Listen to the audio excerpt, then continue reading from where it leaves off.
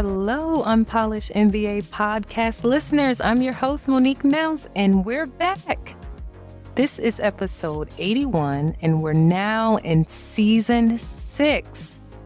I'm not sure if you all missed, us putting out new episodes because there's so many things fighting for your attention these days. And since we've been on hiatus the past few weeks, probably another 10,000 new podcasts have launched. So there's probably the same amount that also have fallen off the radar. As you guys know, people are just not consistent with maintaining podcasts. So they get bored with it and they move on and they'll say it's not working or whatever that is. And my question is, what's working? I enjoy sharing information with you guys, sharing smart and interesting people with you. And some of you that are listeners have been guests. And yes, you are some of those smart and interesting people that I enjoy talking to and sharing with everyone else. So many of you are understated, and a lot of people just don't know you are so brilliant. And this podcast was really created to highlight everyone and to share ideas and to let people know that you can do well in business without an MBA. Although I have one, I don't think it was necessary in order for me to be smart in business. It just really illuminated the way for me because I had no mentors. I had no podcasts like this, right? I had no one that could kind of mentor and sponsor me through this journey. And so I did it the hard way, as some people may say. I did it the expensive way. But so with my podcast, Unpolished MBA, I love it. I love sharing with you all. And I have different goals for this podcast, and it's all geared toward you. To you all who listen consistently, I really appreciate you giving me your attention. And so expect me to be here throughout season 6, 7, 8, 9, 10, and on and on and on. So with that being said, let me tell you a little bit about what's been going on while we were on hiatus. And it revolves around FIG. How many of you guys remember me introducing FIG to you, which is FIG? It was the season before last. How many of you all remember that? So FIG is actually the acronym for Focused Innovation Group. And it is a fund that I created in order to acquire a small to medium-sized business. You all have been with me on this journey from the beginning when I launched that, and I think I mentioned it in episode 048, okay? And that episode is called Figuring It Out with Monique Mills. And I know that's kind of cheesy because FIG is the first part of figuring it out, and I was just sharing like what I'm learning and doing throughout this journey because this is something that's new for me. And as I learn and I do things, I know lots of people ask me questions like, how do you do this? How do you do that? And I share with you all. I only share what I know for sure. Okay. And I share my experience and whatever it is that can be helpful to you. So with that, I did a webinar series. Right now we're in June. So it was in May and end of April. So it went on for a couple weeks, and I brought in some of the fantastic people that I have met on this journey as I'm pursuing an acquisition. And myself and my guests, we answered questions that have come into my DMs and to my emails, and some of you all who have reached out to me. And we spent a lot of time, just sharing the details of if you want to acquire a business instead of starting one from scratch, it's totally something that you can do. But these are some of the things to consider. These are some of the things you'll need to do. And these are some resources.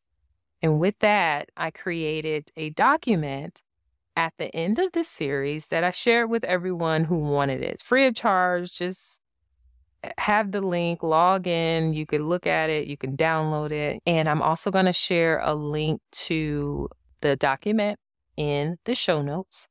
And that document also links you to each of the people who were involved. Now I'm going to move into this episode where I had a wonderful guest who is an intermediary. That's a term that we use in the acquisition world, where it's basically a person that's a business broker, but a lot of folks don't like to be called a business broker. But I would just tell you those names are thrown around synonymously for the most part, because this individual who has that title or has that role in the acquisition world, their job is to bring together sellers of businesses and buyers of businesses in order to make a mutually beneficial transaction occur.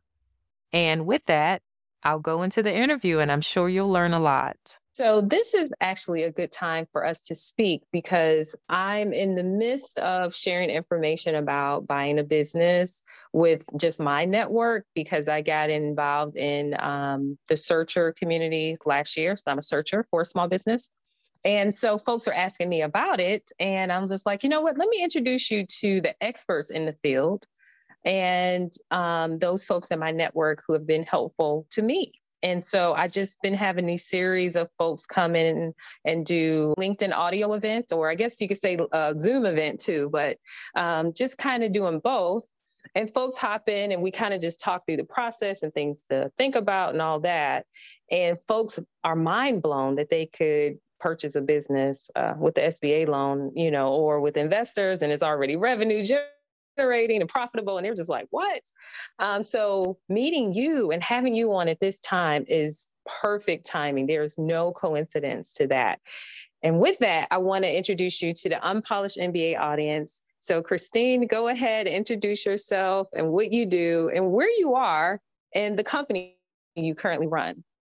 Yes, of course, Monique. Thanks for having me. Gosh, you have just such this soothing voice. This is perfect for being a podcast host. So that's really great. You're so welcome. So I'm usually located in San Diego. I am currently in the beautiful city of Dubai on the other side of the world, living here for the month of April to kind of test it out. It's my favorite city in the world. It still is. So I'm here now and loving it. Love the energy and the business and entrepreneurship vibe over here. So I own the Magnolia firm, which is an M&A business brokerage firm. So we help people sell their companies. We're on the sell side mainly, and we find the buyer and we do the entire transaction A to Z. Love doing it. I've been a serial entrepreneur for 20 years, owned a bunch of companies myself, exited them, did most of the transactions myself. And that's how I got into it. What kind of companies did you run before? So first went out the gate, I was in my early 20s. I did a house cleaning company, you know, and I love the title of your podcast. You know, I skipped on college. I, told my dad when I was 16 years old, I said, save your money. I'm going to be successful without going to college. I was very confident when I said that and meant every word. And so I did things the hard way. I didn't, I graduated when I was 17 years old, went and got my real estate license. And I was in property management already when I was still in high school. So if you're making you have a $40,000 a year, mind you, this is 20 years ago, you're making $40,000 a year already. Why would you go spend, 30 or 40, a year on college? I just didn't see the meaning behind doing that. And then started a cleaning company. That was my first business. 23 years old, $300, a ton of debt already established. So I didn't have much money to start a business. And I cleaned every day for a year and a half, and I bartended at night to pay my bills. So I've had a cleaning company. I've had a luxury car rental business, a Christmas tree business, social media firm, a software SaaS company. I know I'm missing a bunch, but the spa exit was the largest to date. So 2 wellness spas in San Diego, 2 locations, Eco Chateau, San Diego, started 2012, exited 2017. So it's just, I ran the gamut. So that's why I love helping people sell their companies, because I'm just industry agnostic. Like, I know I've done so many different types of businesses. They're usually always service-based. They're usually B2C. That's like my preference. I actually prefer B2B. So I'd love to know why you prefer B2C. Yeah. And I went B2B 2 different times. Why did I do this 2 different times? when I knew the first time I didn't like it. So B2C, you're dealing strict direct to consumer, that it's a very emotional purchase. A business purchase is very logical.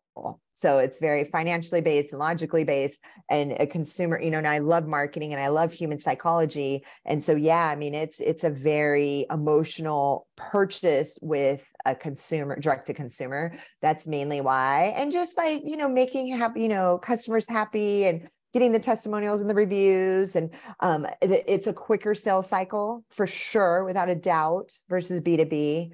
So yeah, I mean, I can't think of, in my opinion, which to me, I'm sure you have a different opinion and you're in that world, but I don't see any advantages on B2B, but that's just my style.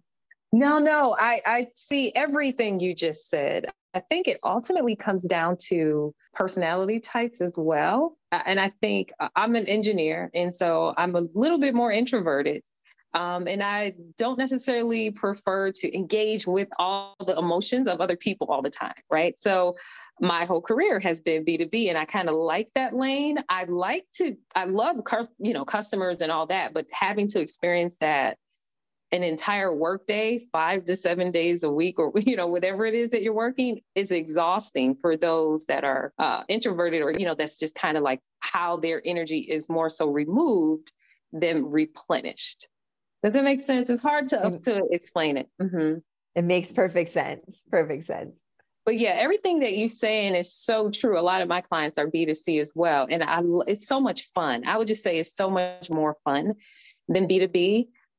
So I want to take it back to your journey, though, when you were talking about when you first got out of high school and you went and got your real estate license.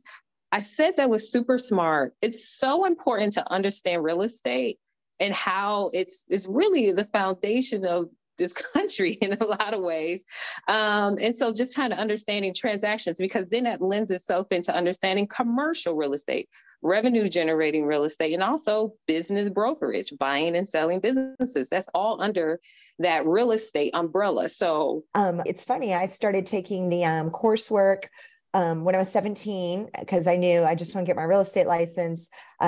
And so, but you can't take the actual test in California until you're 18. So when I turned 18, went and took it, didn't pass the first time, unfortunately, but then passed the second time pretty quickly after that.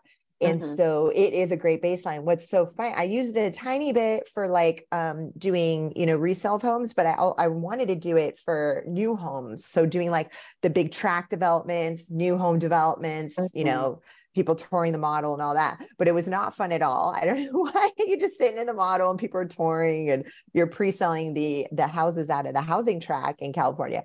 I didn't do that very long, but long story short, boring, I bet. It was super boring for me. So I was like, and then I went into entrepreneurship. So I still held, thank God I kept that license active all these years. So I've had mine for 22 years. Yeah, maybe more than 22 years I've had this license, and put it in a file, but I kept it active. So I kept doing the, you know, renewal coursework all these years, you know, even though I wasn't using a license. And then to be a business broker in California, I had no idea that all you need is your real estate license. That's right. Which makes, that's all you need. Yeah, it's so funny to me because it's not business related, but in our state, and every state's different. But yeah, so full circle, I'm glad I have that thing. Yeah. Surprisingly, to most folks in real estate, they don't realize that connection. That's all that's needed.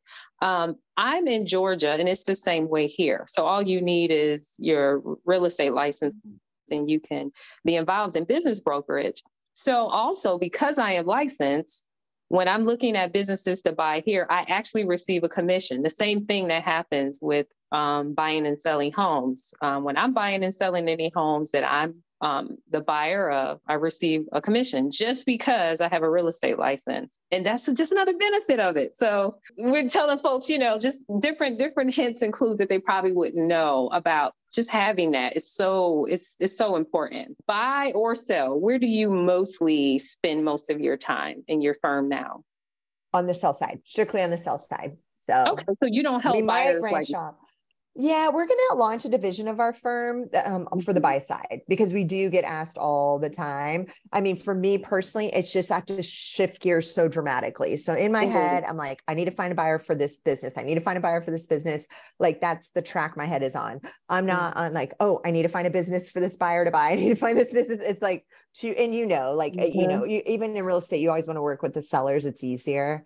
So we're on that side, and, we're busy on that side, but what's really cool is we get to help the buyer. We get to hold the hand of the buyer. So a lot of times we have a business for sale, buyer comes along unrepresented. Typically, almost all of them are not represented at all, which is fine. But so then I get to like help them along the process, which I'm really passionate about, because the seller's paying the entire commission, right? The buyer doesn't have to pay us anything. So yeah, just like holding their hand. Of course, they've got a lawyer, I'm like, hey, make sure you have a lawyer, and they have a lawyer on their side. But yeah, other than that, we get to kind of help both sides of transactions. And I do love doing that. On the buyer side, I'm wondering, have you ever ran into a situation where they relied upon you or wanted to rely upon you too much? Right? Because you're representing your seller. No, never.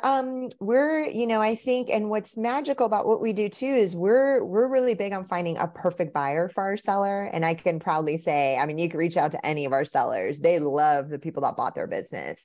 I think that that's super important, right? Because that's your baby you're handing over to the new person. So no, I mean, it's gone really smoothly, and a lot of times they've become friends. And I know not a lot of people would do this during a transaction, but we've done it twice. We've allowed for it, is where that buyer will fly out, to the location of the seller, to check things out, meet in person. They go to dinner together. I mean, before the transaction's even inked and closed, which a lot of times, maybe you wouldn't have them get that close before you're closer to the close of the transaction. But yeah, it's worked out really great. We just finished a transaction and they're like best friends now. Yeah. A lot of times, the agent, the seller broker is afraid of that. Like they try to keep that distance between the buyer and the seller for whatever reason. But I love your approach. Much better. I'm going to have to connect with you on my search. And with that in mind, since starting this firm, what has been the bulk of your work thus far as far as industries? You're in California, so I'm guessing tech. Yeah, exactly. So we don't do brick and mortar businesses anymore. They're a lot more complicated. The multiples aren't as high, obviously. So I was doing that in the beginning of the firm. I started Magnolia Firm a year and a half ago, so pretty recently. So, and again, I knew the spa industry, and I knew brick and mortar, and I knew service. So I was playing around with that, or doing transactions for girlfriends of mine and as favors, to get them sold. But strictly across the board right now, we're digital only, and we're international. So we can sell a digital agency because of course they're remote based, anywhere in the world. We have clients in Romania even that are selling.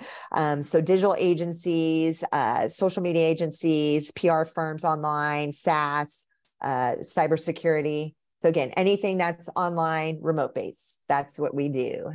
Okay. So with that in mind, how many of, let's say, your buyers you say would be traditional self-funded searchers that are like doing SBA loan? Great question. Great question. So the big one we just closed a couple of weeks ago was an SBA loan. So it was a company, it was a software integration company based out of the States. And then the buyer was also in the US.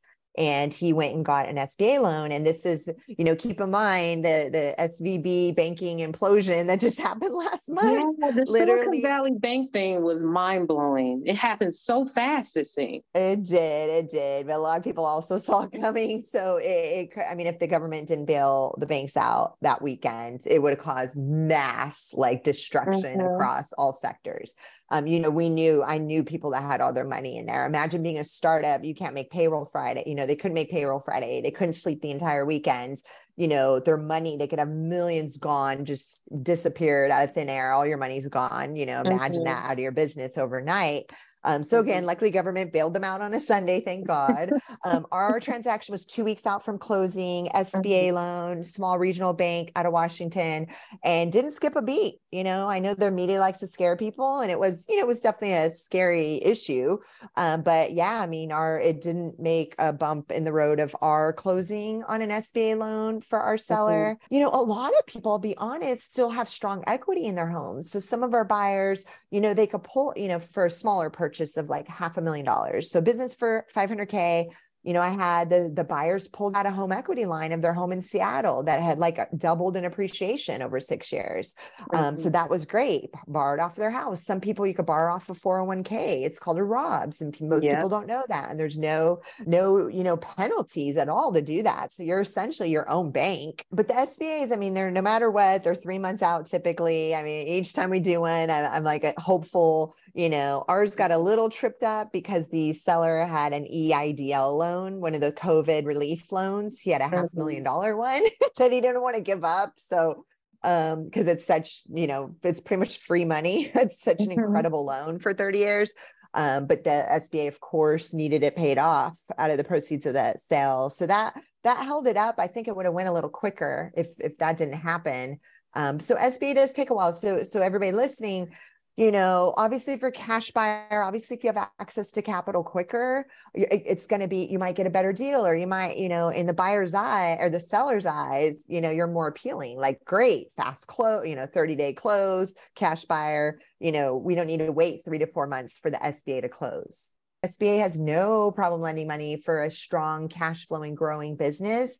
The big thing is that buyers got to have industry experience, right? If they've never done tech whatsoever, probably not going to get approved. So as long as the business has strong financials and great tax returns, meaning they show their profit on their tax returns, and some businesses don't, that they zero it out at the bottom, and then that's not going to qualify. So if they have a strong, profitable, tax return, that's the SBA loves that. And then, borrower has, the industry, good credit, if they can collateralize it even better with a house or something, but you don't have to. So no, tech, I mean, they totally can fund technology. They can't do that. So our listings that are in other countries, unfortunately, they are not SBA qualified. Right. Would you consider yourself an intermediary or a broker?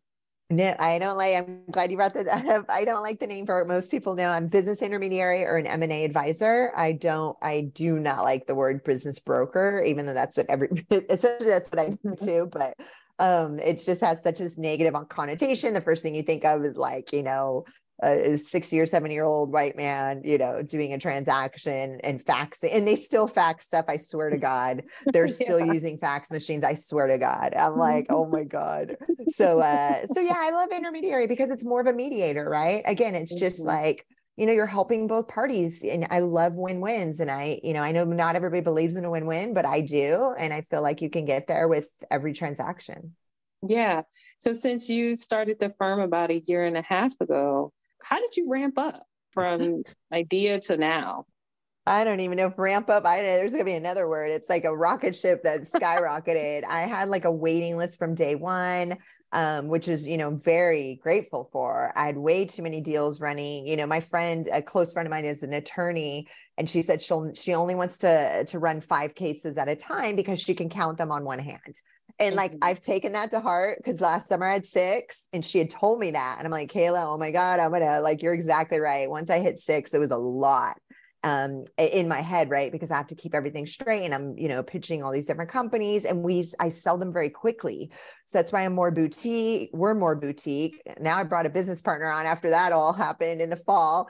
I was like, I need help. We had a huge waiting list. I was booked out 4 or 5 months. It didn't matter how fast I was selling the businesses. And so, yeah, Khaled came on, he's incredible. So now we added more team members. We have capacity for probably up to 15 total right now, 10 or 15, depending on the sizes of the transactions in the stage.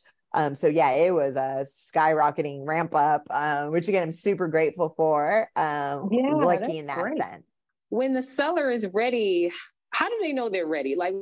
What position is a seller in when they pick up the phone and decide to call you? Our demographic is younger, to be honest. Anywhere from 23 to 47 is like our oldest seller so far that we've worked with. Average age mid-30s is who we're working with. So this is first exit for them. Maybe they've had the business like 6 years, profitable, strong. These are the young entrepreneurs that are like the 0 to million or 0 to 5 million. And then they don't want to do it they're ready for the next adventure and the new idea they have and the excitement and chaos of a startup. They want to do it again. And they want to exit and take some chips off the table. So yeah, that's mainly who we work with. So they're ready. I mean, they, again, these are millennials and Gen Z and they come to us and they're like, Christine, I'm ready to sell yesterday. Like, let's go. Yeah. And I love it. I love it. That's how I operate. Like, I'm pretty quick to start a company and I'm pretty quick to sell it. Right. So I totally get it. And I'm that same personality type where I'm like, okay, I took it where I know I could take it. The skill set that needs to take it to the, the million to 10 million or 10 million to 100 million. It's just not me. Like, that's not exciting for me. I like starting things. So that's when they come to us, right? They're just ready. You're the first, really, out of all of the business folks I've talked to and worked with to actually have that demographic. So that's a blessing because these people are going to do it again and again and again, probably 3 more times. No, you're right. You're right. They've already said that. Yeah. And then they're going to use us again. So they're like, oh my gosh, Christine, we're going to use you again on the next and the next. And that's what's going to end up happening. And I do have colleagues in the space that are like, wow, Christine, like the people coming to me are not ready to sell for 1, 2, 3 more years. And I knew the answer immediately. I'm like, because you're dealing with the baby boomers. Like, I already know you're dealing with the 50, 60-year-olds that want to plan that far out or have, maybe their kids sell it or pass it on to their kids or whatnot. But they, this Gen Z would never plan that far out. No, not at all. And that's what I love about startup life. I'm so excited for you. And I'm so happy that I had the opportunity to spend some time with you and share you with the Unpolished MBA audience. Thank you so much for joining us today. No, of course. Thanks again for having me on. I really appreciate it. Well, I want you to tell folks before we hop off the best way to get in touch with you or follow you. LinkedIn, without a doubt, super active on there. Great at responding to messages. You guys can send, any questions or comments to me on LinkedIn and connect with me there, please. And then the Magnolia Firm, of course, we're on YouTube at the Magnolia Firm, Instagram, Facebook, all the socials. We're really good about that too. Kind of giving tips, tricks, strategies, some exit planning stuff. I'm going to start doing more content on just business success in general, because I have 20 years of entrepreneurship. So again, just giving, because maybe a business isn't ready to exit yet, but, helping them get to that point. So everyone reach out to Christine and learn all you can. And hopefully, we're able to make a connection for one of you all. Thanks so much, Christine. Have a great one. Thanks, you too. Thank you for listening to the Unpolished MBA podcast. To hear more episodes or to request to become a guest, please visit unpolishedmba.com.